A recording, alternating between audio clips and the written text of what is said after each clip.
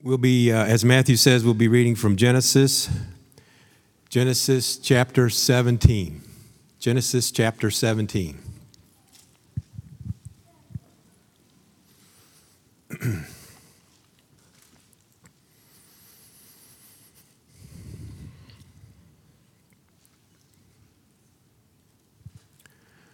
When Abram was 99 years old, the Lord appeared to Abram and said to him, I am God Almighty. Walk before me and be blameless, that I may make my covenant between me and you, and may multiply you greatly. Then Abram fell on his face, and God said to him, Behold, my covenant is with you, and you shall be the father of a multitude of nations. No longer shall your name be called Abram, but your name shall be Abraham. For I have made you the father of a multitude of nations. I will make you exceedingly fruitful, and I will make you into nations, and kings shall come from you. And I will establish my covenant between me and you and your offspring after you throughout their generations for an everlasting covenant, to be God to you and to your offspring after you. And I will give to you and to your offspring after you the land of your sojournings, all the land of Canaan for an everlasting possession, and I will be their God. And God said to Abraham, As for you, you shall keep my covenant, you and your offspring after you throughout their generations. This is my covenant, which you shall keep between me and you and your offspring after you. Every male among you shall be circumcised. You shall be circumcised in the flesh of your foreskins, and it shall be a sign of the covenant between me and you. He who is 8 days old among you shall be circumcised. Every male throughout your generations, whether born in your house or bought with your money from any foreigner who is not of your offspring, both he who is born in your house and he who is bought with your money shall surely be circumcised.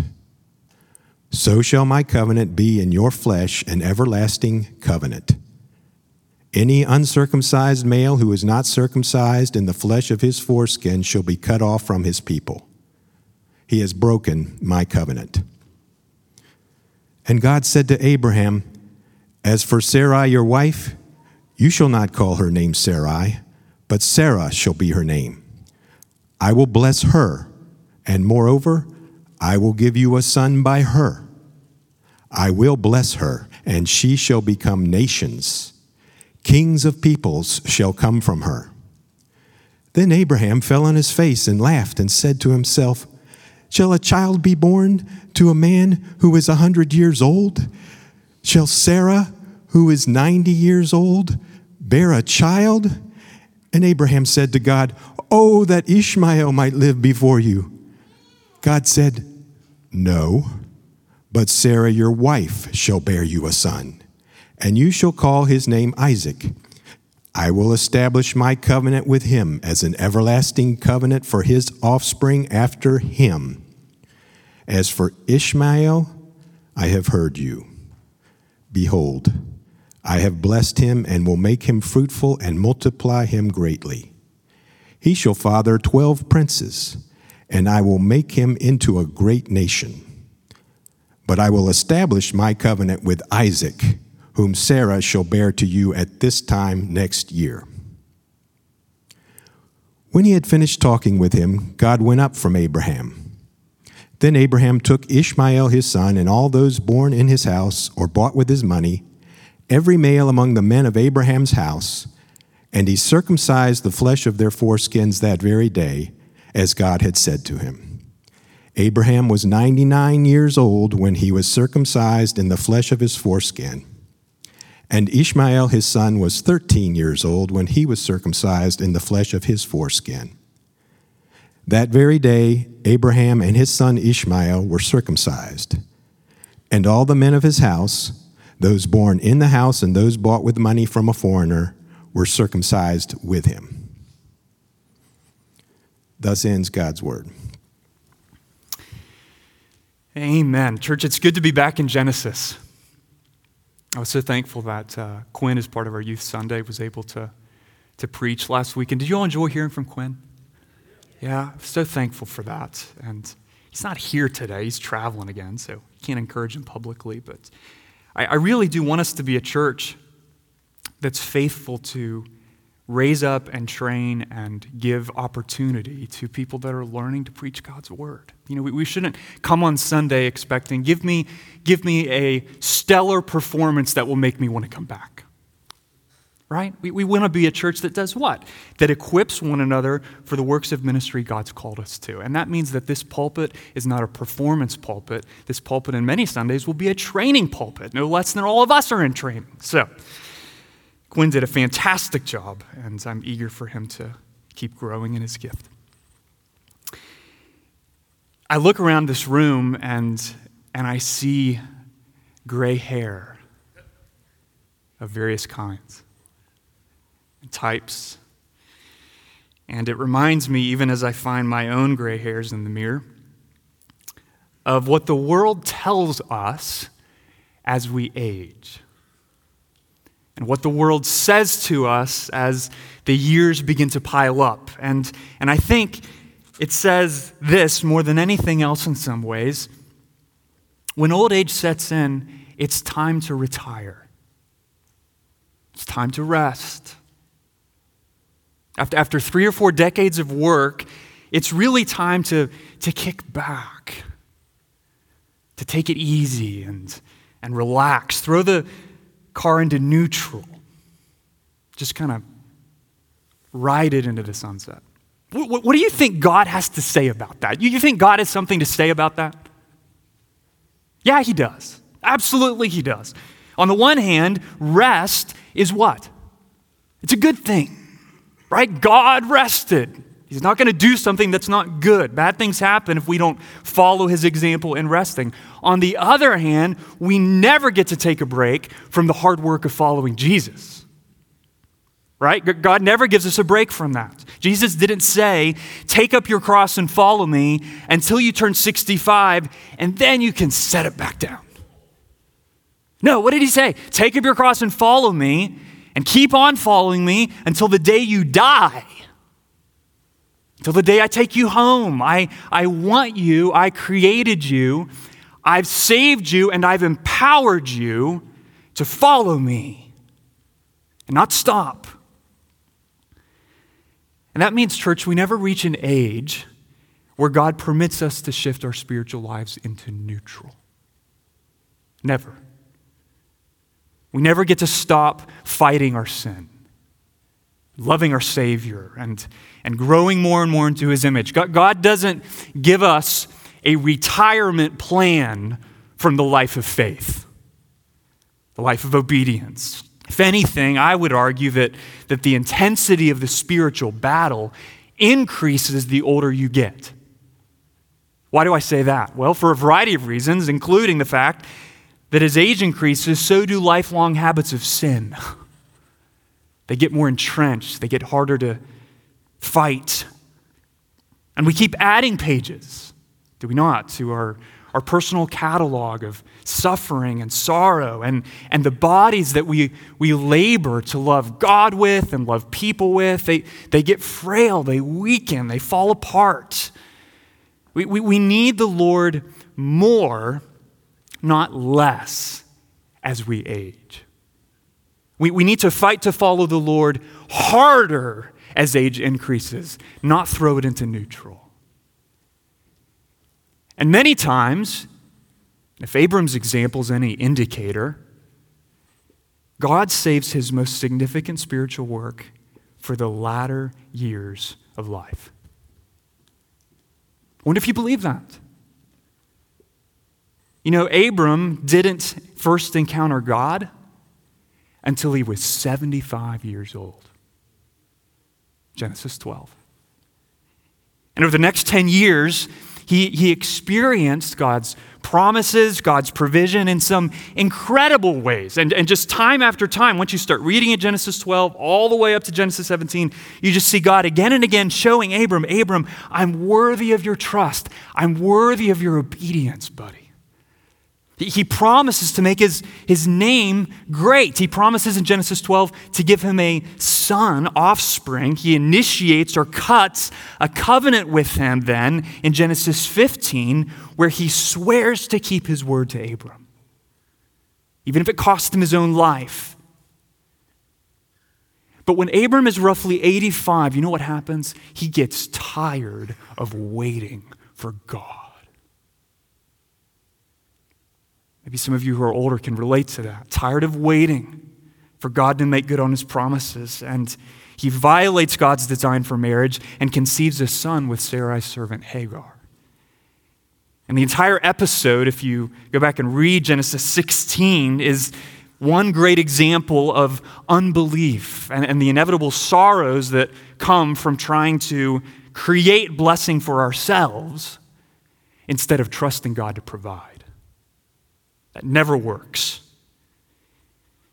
And by the time Genesis 17 opens, if you look at verse 1, Abram is 99 years old. It's been at least 13 years, if not longer, since he heard anything from the Lord. I mean, imagine that. We gather what? Every Sunday. Sometimes we miss Sundays, but typically, week after week, God's speaking to us, right, through his word. Imagine more than 13 years going by.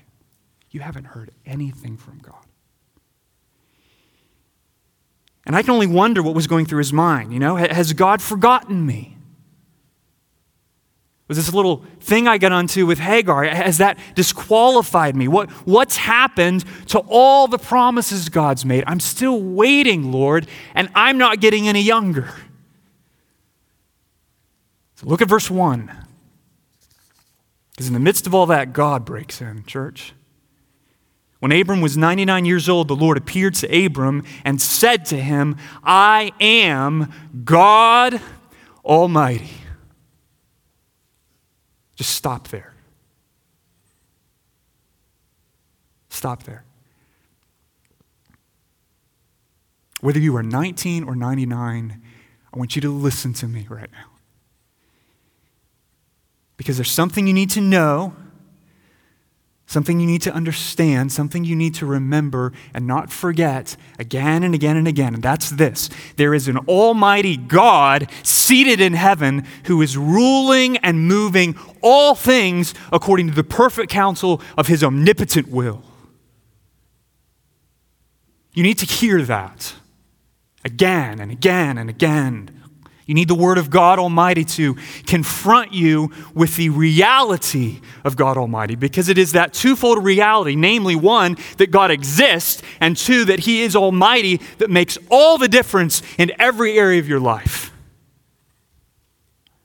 Your greatest need, friend, in this regard, is not relief from sorrow even as you age. Your greatest need is to see and savor the power and beauty of Almighty God.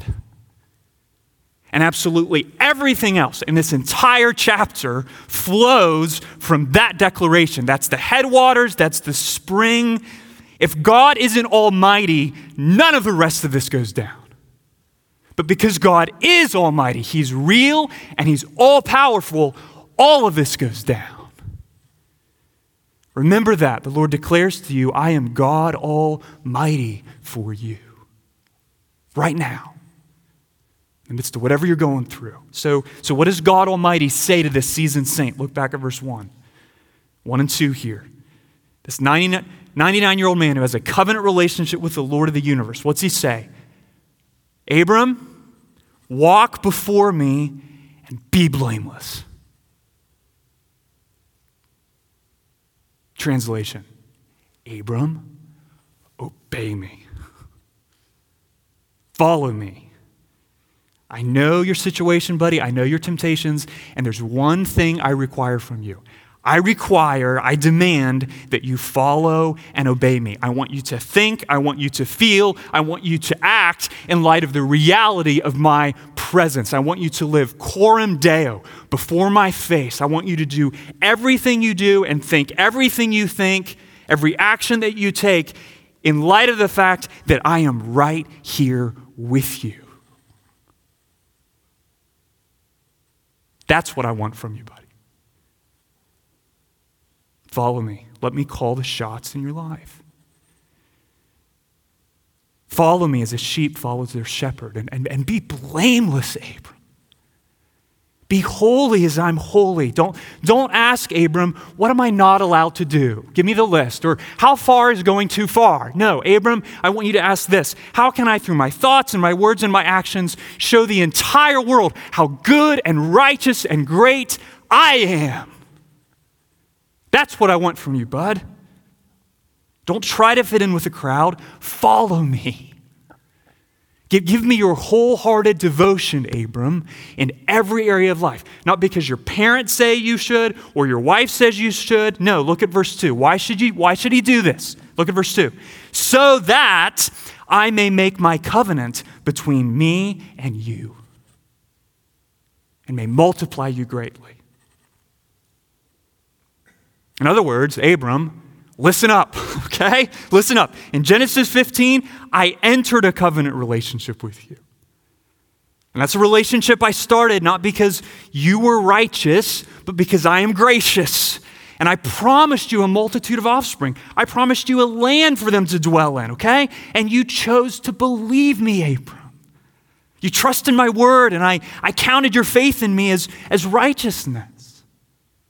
But Abram, the covenant blessings I've promised you, they are not going to come to pass in your life unless you are willing to obey me, to follow me. And your obedience is so important, so critical, so one with faith and inseparable from faith that if you're unwilling to obey me, I will not establish my covenant between me and you and multiply you greatly.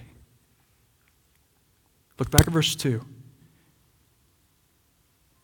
That, at the very beginning, friends, is not hypothetical. That's a real condition. In all the covenant relationships that God makes with his people, in all the promise-based relationships that God establishes with his people, all throughout the Bible, there are always two things. There are unconditional elements and there are conditional elements. Okay, that there's an unconditional declaration of who God is and what he's doing. Okay, that's why the Lord never speaks about our covenant when he's talking to Abram, right? It's my covenant. It's my covenant. It's my covenant because it's initiated by my grace, Abram, and it's sustained by my grace.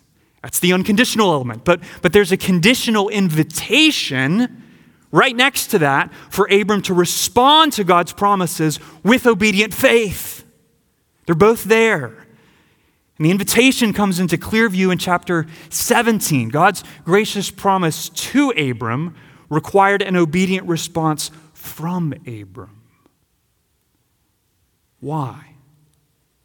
Because it's only those who are faithful to keep God's covenant who will experience God's blessings. That's why. Only those who are faithful to keep God's covenant experience God's blessings. That's the main point of this entire chapter. We could just preach verse 2 and stop, because that's the point. It's both a word of warning. If you want to experience God's blessings, you must keep his covenant. And it's a word of encouragement, right? If you keep God's covenant, you will not fail to experience God's blessings. So think of it this way. Every blessing God holds out to us makes a claim on our life. Okay? It doesn't just exist floating around. Every blessing God holds out to us makes a claim on our life. His blessings aren't passive. They're active. They come to us in the form of covenant promises that are designed to draw out of us a response of obedient faith. They're designed as promises to produce and accomplish something in our life. They're not passive. They're active. And that's just as true for us today as was for Abram in Genesis 17. And I think the entire remainder of this chapter gives us several ways that's the case. How are God's promises, his covenant promises, at work, active in our life? Here's the first one. God's covenant promises determine our identity. Look at verse 4. They determine our identity. Okay, Abram falls on his face in reverent awe, and God says what to him? Verse 4. Behold, my covenant is with you, and you shall be the father of a multitude of nations. No longer shall your name be called Abram, but your name shall be called Abraham, for I have made you the father of a multitude of nations. Okay, quick review. What did God promise Abram back in Genesis 12? He promised to make him a great nation, right? And then in Genesis 15, where he officially ratifies his covenant, he doubles down on his promise by saying, Abram, you're going to be a great nation because I'm going to give you offspring as numerous as the stars of the heaven. That's how we're going to get to the great nation thing. And then in Genesis 17, he expands that promise even further when he says, Abram, when I say I'm going to make you a great nation, I'm not just talking about one really big nation. I'm talking about a multitude of nations. I'm going to work in you and through your offspring to mediate blessing and favor to every tribe and every tongue and every language. That's what God's saying to him here. And then he says this, Abram, check this out. Check this out, buddy. My promises are so completely determinative, so utterly decisive and in control of the future course of your life that I'm going to change your name because of it. You used to be called Abram, or exalted father. Now you're going to be called Abraham, or father of a multitude. Notice that, friend, the covenant promises of God. They didn't just alter Abram's life or tweak his life. They redefined his life. They gave him a new identity. Who he was. That's what a name represented in the Old Testament. Who you are and your destiny. Who Abram was, his very identity was radically transformed when his life collided with the covenant promises of God. You think that's changed? It hasn't changed. Why? Because Jesus Christ, the Son of God in human flesh, does the exact same work in us today, does he not? Jesus didn't live and die and rise from the grave to improve your life, or to tweak your life, or to modify your life, or give you your best life now. He came to give you new life, to give you a new identity, an identity not defined by the size of your paycheck or the degrees on the wall or the behavior of your kids, but by a brand new relationship with the Lord of the universe. That's a new identity. A new relationship defined by a new name, and it's what God promised to do in Isaiah 62. The nations shall see your righteousness, and all the kings your glory. And you, the people of God, shall be called by a new name that the mouth of the Lord will give. You know what your new name is, Christian? 1 John 3:1. See what kind of love the Father has given us, that we should be called children of God. So you are.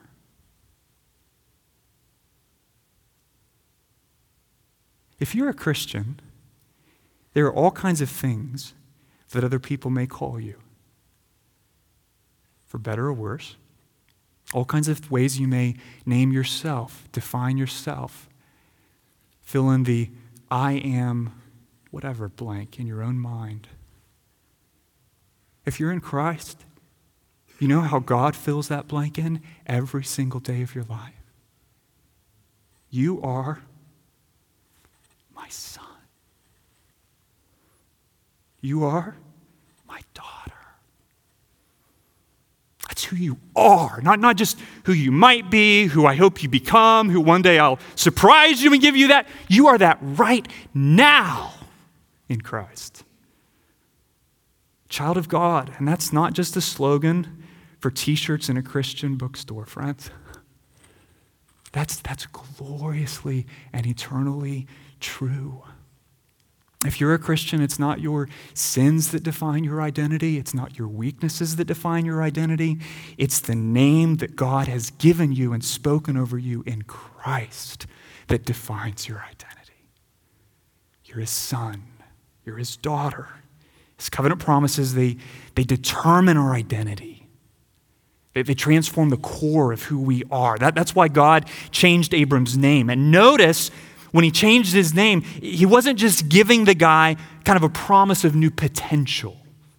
Okay? It wasn't as though God says, hey, Abram, I'm going to give you a new name, and I want you to say it over and over and over again and keep speaking life to yourself in some mystical way until you suddenly become what I've made you to be. We can think like that. This isn't mysticism. This isn't incantation. It's not Son of God, Son of God, Son of God. Whoa! Absolutely not. It's not a promise of potential. It's a promise of a guaranteed future. Why? Because it's a future that God himself promises he will bring to pass in Abram's life. Look at verse 6. This is just crystal clear. I will make you exceedingly fruitful. I will make you into nations, and kings shall come from you. Look at verse 7. I will establish my covenant. Verse 8. I will give to you and to your offspring. I will be your God. I will be their God. I hope you realize, friend, that God didn't just pull those promises out of a hat on Abram. You know, it wasn't like he was kind of playing heavenly lottery with Abram's numbers and what do we have here? Oh, Abram, look, ball number 1 says exceedingly fruitful. And ball number 2 says, kings shall come from you. Congratulations, Abram. No. Those 2 promises, exceedingly fruitful, kings shall come from you. Do you know what that's an allusion to or reference back to? Pretty much something as important as the basic mission God's given every human being on earth. What? Genesis 1:28, right? What did God say? What did God say to Adam and Eve, first man and woman? Fill the earth and subdue it. Multiply and rule on my behalf. So what's he promising Abram? He's saying, Abram, I'm going to so work in your life that I cause you, I equip you, I empower and enable you, buddy, to become the very thing I created you to be. And not just you in some unique way, but you as a representative of the entire human race. Another Adam. God isn't like some kind of America's Got Talent judge, friends, who's looking for people who can do cool things for him. He's God Almighty. And that means he's eager to apply his power and deploy his power in your life such that you and I, because of his power, become exactly who he's made us to be. That's his work. He transforms us. The new name God gives all who come to Christ by faith isn't just new potential. It's a guaranteed future. That's the first way these covenant promises, they change us, they transform us. Here's the second way they're active in our life. Point number 2, God's covenant promises demand our obedience. So they define our identity. Second, they demand our obedience. Look at verse 9. After promising to establish his eternal covenant with Abraham, the Lord gives Abraham a sign of the covenant. Verse 9, and God said to Abraham, as for you, you shall keep my covenant, you and your offspring after you throughout their generations. This is my covenant, which you shall keep. Notice that. It's God's covenant, but Abraham is to keep it. Between me and you and your offspring after you, every male among you shall be circumcised. I was really thankful that we didn't have a bunch of middle school boys in the room laughing when this scripture was read earlier. But I think because the whole sign of circumcision is often misunderstood, and yet this is the very first time that it appears in God's word, we do want to linger here a little bit and just understand why is this so important? What's going on here? Let me make a couple points. Okay, first, circumcision was an appropriate sign for this covenant. Appropriate. You're thinking, I don't know if I would have picked that. It's kind of making me squirm. Well, let me explain, okay? The promise of human offspring lay at the core of all the covenant promises God made Abram. Right? So through human reproduction, God would fulfill his promise through Abraham. And through human reproduction, his entire household, not to mention all of us, fulfill God's original command to fill and subdue the earth. Thus, it's entirely appropriate that the sign of this covenant would mark an organ of human reproduction. It's an appropriate sign. Okay, second, circumcision was a representative sign. Appropriate representative, keeping God's covenant, the obedience that God required of Abraham and demanded from Abraham in response to the promises he made Abraham. That obedience consisted of far more than just getting circumcised. Okay, let's be clear about that, because it's representative. Keeping covenant meant what? He says that again and again to Abram. Keep my covenant. What's that mean? Well, back up to verse 2. It means walking before me and being blameless. That's what it means. In other words, notice this, circumcision was a representative sign in that it was designed to express a heart of total submission to the Lord and following him in every area of life. So it was appropriate, it was representative. And third, and this is really important, church, circumcision was an outward sign. It was an outward sign. Why do I say that? Because as an outward sign, it had absolutely no power to affect the internal reality that it signified. What do I mean by that? Well, think carefully here, okay? Think carefully. The outward act of circumcision did not guarantee that a circumcised individual would actually follow the Lord in every area of life. You want proof of that? Just kind of read the rest of the Old Testament. It was designed to express a heart of obedience, right? Representative. But it couldn't create a desire to obey. So it marked the body, it reminded the man, and in a representative way, his entire household, of their responsibility to be faithful to keep God's covenant. But it had no power to actually make him faithful. And that's a problem. Why? Because it's covenant faithfulness, wholehearted obedience, that God's been after all along, right? From Abram, all the way back to Noah, back to Adam. He's after faithfulness. Walk before me, be blameless. That's not new. That's God's original plan. So what does God promise he's going to do for Abraham's descendants? The people of Israel, Deuteronomy 30, verse 6. And the Lord your God will circumcise your heart. Notice that. And the heart of your offspring, so that you will love the Lord your God with all your heart and with all your soul, that you may live. So you have an expectation, you have a hope in God, a desperate cry, sustained throughout all the prophets in the Old Testament, that one day God's going to make this outward sign an inward reality. One day. And that is exactly what God has done through the gospel of Jesus Christ. He's taken the outward sign, he's made it an inward reality. Romans 2, verse 28. For no one is a Jew, think member of the people of God, who is merely one outwardly, nor is circumcision outward and physical, but a Jew is one inwardly. And circumcision is a matter of the heart by the Spirit. Okay, in other words, circumcision of the body under the old covenant with Abraham, that's fulfilled in circumcision of the heart through the new covenant in Christ. So, how does God circumcise our hearts? If you haven't grown up in church or come on a Sunday before, you're thinking, I was kind of wigged out when you went on this whole circumcision thing. I knew I didn't want to be here. Now you're talking about circumcising my heart. Okay, forget you. Well, I get that. So how does God circumcise our hearts? What's going on with that? Well, he does that through the power of the Holy Spirit. That's how he does it.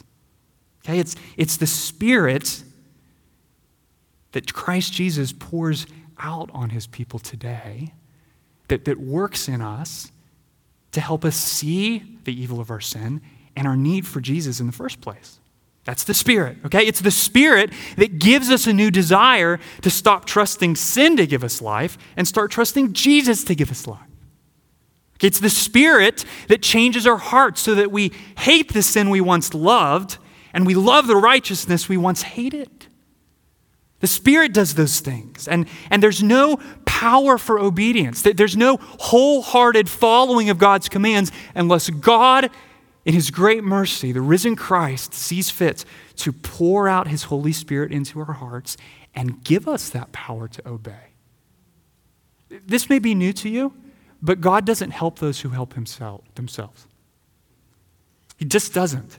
God helps those who despair of helping themselves and who cry out to him to pour out his Holy Spirit to do in us what we cannot do in ourselves. There's no power without that. That's what you need God to do for you more than anything else. You need God to change your heart and consecrate it for himself. Because only if he does that, only when he does that, will you be able to what? Keep God's covenant and therefore receive God's blessings.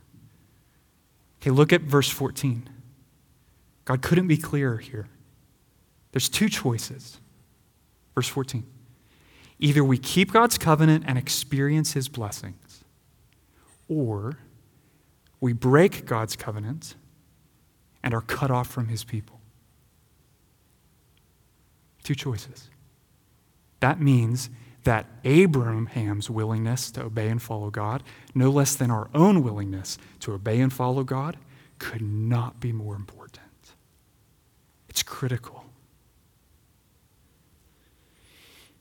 But that creates a dilemma, does it not? It creates a dilemma. And I hope you're feeling that with me. What's the dilemma, Matthew? Well, the dilemma is that in order to experience God's blessings, we have to faithfully what? Keep God's covenant. In order to experience God's blessings, only those who keep God's covenant will experience God's blessings. And with that requirement, that demand of obedience in response to God's covenant promises, a tension arises. Will Abram's offspring be the obedient son God requires? And that is really important because it's through Abraham's offspring that God says, I'm going to mediate blessing to the entire world. And so you get to this part in Genesis 17, particularly after God tells Abraham that he must be circumcised, he must faithfully keep covenant, and immediately it just screams with this question, Lord, is he going to be able to do that? Is he going to faithfully obey you? Will his offspring keep the terms of the covenant or not? And the overwhelming conclusion of the entire rest of the Old Testament is it's not an open question. They can't. They don't. And nor do you or me. We can't perfectly obey. We can't perfectly keep covenant. And yet God promised, on the penalty of his own death, back in Genesis 15, to fulfill his covenant with Abraham, and through Abraham to bring blessing to all the nations of the earth. But God fulfilling that covenant, as he makes clear to Abraham right here in chapter 17, requires what? A faithful covenant partner who obeys. That's the only way blessing can come to pass. So what does God do? Friends, he becomes the faithful covenant partner. God becomes the faithful covenant partner. He becomes a man like us. The Son of God became a son of man, and as the Son of Man, he what? He humbled himself by becoming obedient to the point of death, even death on a cross. Remember, what's God been looking for from the very beginning of this whole story? He's been looking for an obedient son, a faithful son, in whom and through whom all the nations of the earth could experience his blessing. And Brothers and sisters, that is precisely what King Jesus has provided for us through the person and work of Christ. A faithful son, an obedient son. Why? Because Jesus didn't just come and die for you. You know what else he did for you? He obeyed for you. He obeyed for you. And we don't talk about that or sing about that often enough. He obeyed for you. And that means that when we come to Jesus, when we repent of our sins and we trust him to forgive our sins, what happens? Well, he fills us with his Spirit, and he empowers us to walk before God and be blameless. And by blameless, I don't mean perfect obedience. I mean wholehearted obedience in every area of life, no exceptions. Ephesians 2:10, for we are his workmanship, created in Christ Jesus for good works, which God prepared beforehand that we should walk in them. So Colossians 1 verse 10, walk in a manner worthy of the Lord. What does that sound like? Abraham, walk before me. It's not new. God calls his people to the obedience of faith from the beginning of the Old Testament. God is still calling us to the obedience of faith today through Jesus Christ. But what do we have now that they didn't have then? Power to obey. Holy Spirit, God himself, living in you and animating you and changing your desires and equipping you to make Christ your treasure. Jesus frees and commands us to strive for the holiness without which no one will see the Lord.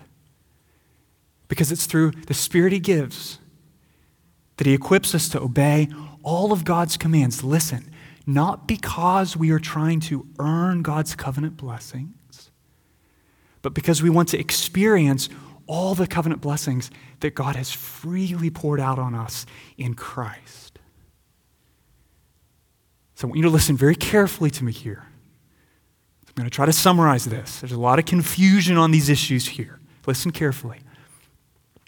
The gospel doesn't change the fact that only those who keep God's covenant will experience God's blessings. The gospel doesn't change that. The gospel tells us that Jesus has kept God's covenant for us and that we express our faith in him by joining Christ in faithfully obeying all of God's commands through the power of the Holy Spirit. In other words, the new covenant God makes with us through Christ doesn't remove the necessity of obedience. To the contrary, it summons us, it charges us. Remember I said God's promises, they make a claim on us to express our faith in Christ and his perfect obedience through our imperfect obedience. With what? The joyful confidence that because of his perfect obedience, all the promises of God are yes and amen in Jesus Christ. But we express our faith in his perfect obedience through our own obedience of faith. And that's not a faith that's separated from obedience. Rather, it's a faith in Jesus Christ that we express in him and in his perfect obedience alone through our imperfect obedience. Don't mix that up. God's covenant promises, they define our identity, they demand our obedience. And finally, we'll end with this very briefly. God's covenant promises display his power. They define something, they demand something, and they display something. What's that? His power. Look at verse 15, chapter 17. The Lord finally tells Abraham here, if you haven't noticed already, after 3 chapters of working in his life, exactly how he's going to give him this offspring. And he's not going to do it through Hagar. He's going to do it through Abraham's wife, Sarai, whom he renames Sarah. And he says, verse 16, look there, I will bless her. And moreover, I will give you a son by her. You mean her? No, I mean her. What's her name, Abram? Sarai. Yeah, I'm talking about her. You're kidding.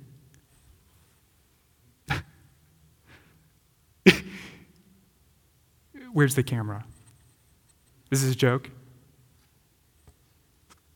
He laughs. He laughs because he's incredulous. He laughs because he thinks it's impossible. He laughs because he doubts the power of El Shaddai, God Almighty. Verse 17, shall a child be born to a man who is 100 years old?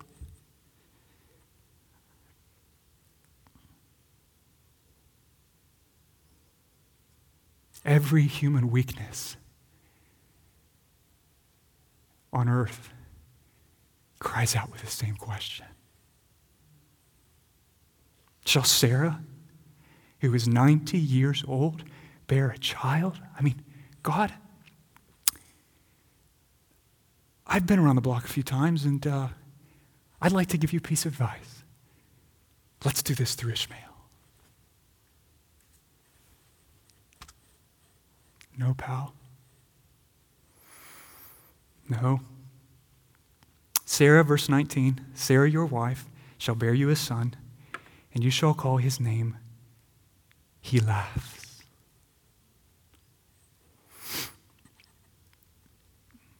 God, that was brilliant. Why? Because every time in the future that Abraham called his son, Isaac,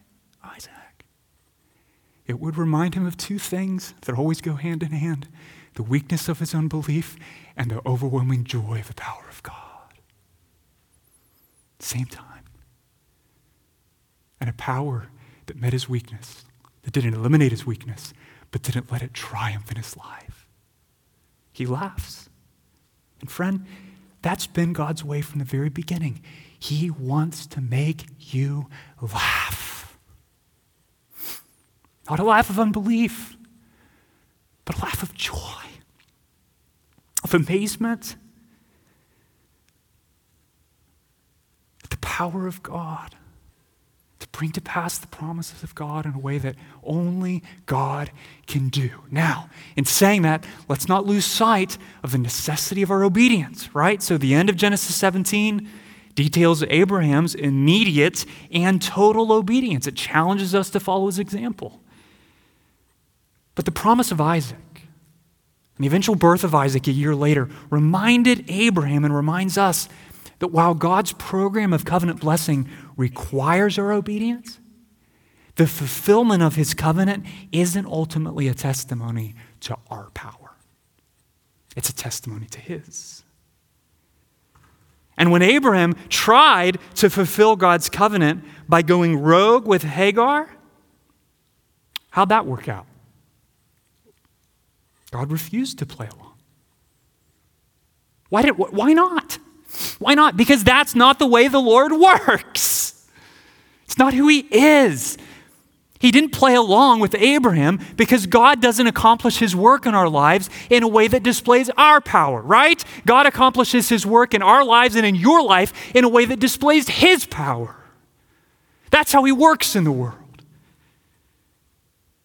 He works in our lives in a way that displays his power. And I love how Gentry and Wellham, two professors of mine, once captured this point. Listen to this. Not until Abraham has tried everything in his own strength and is completely powerless will he know God as El Shaddai. That's right, isn't it? I think some of you probably feel like Abraham right now. You feel weak. You feel powerless. You feel utterly incapable of bringing the promises of God to pass in your life. And you're starting to wonder, if you're honest, maybe you've told nobody this, but let's be honest, you're wondering if maybe you need to settle for plan B. Maybe you should just accept the fact that your marriage will always be mediocre, or your love for God will always be cold, or your desire for God's word will never be strong. You'll never be and do what what all those other Christians around you seem to so effortlessly be and do. And friend, if that's your heart, take heart in this. With this, I'll conclude. God's covenant promises have never been designed to display your power.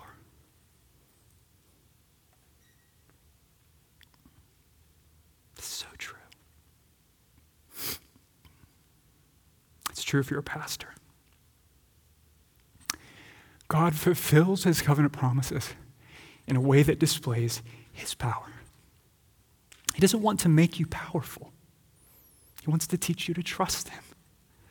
He wants you to depend on him. He wants to get you to the point where you're convinced, like Abraham was convinced, that you're completely dependent on the supernatural power of God to bring all of his promises to pass in and through your life. And he wants to fill you right now with the power of his Holy Spirit, with new faith to believe that it's in his time, in his way, and by his power that he is going to fulfill all of the promises that he has made you in and through Christ Jesus. Not outside your obedience, but through your obedience. Empowered by him. It won't ultimately happen, though, because you are faithful. But you must remain faithful. It will be because Christ Jesus is faithful and will not fail to keep you faithful to the end. Hear that. When I fear my faith will fail, what? Christ will hold me fast.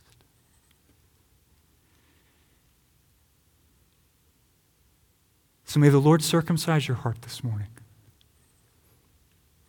and give you faith to trust him, faith to obey him immediately and completely, even in little ways that seem insignificant on Monday morning, but over the long haul, determine whether or not you're following Jesus Christ, because only those who keep God's covenant will experience God's blessings. His covenant promises aren't passive, they're active. They define our identity, they demand our obedience, they display his power, and they do all of that because he's God Almighty. Let's pray. Lord Jesus, this is one of those mountaintop passages in your word, but we thank you for how it anchors our soul in really helpful, big ways. Thank you, Jesus, that in you, in your promises to us, we have a new identity. Thank you, Jesus, that in you, the demand of obedience is both perfectly fulfilled and newly empowered in our own lives. And thank you, Jesus, that you do all these things in a way that shows the world just how great you are. I pray you'd forgive us for where we have tried to follow you in our own strength, and that you would empower us to obey you because we want to experience your blessings. But more than that, Lord, we want you to be glorified in our life. And we thank you, Father, that it is as we experience your blessings, chief among them, intimacy with you, that you are glorified through our life. Circumcise our hearts. Help us to keep covenant with our eyes on Christ, who keeps it perfectly. Amen.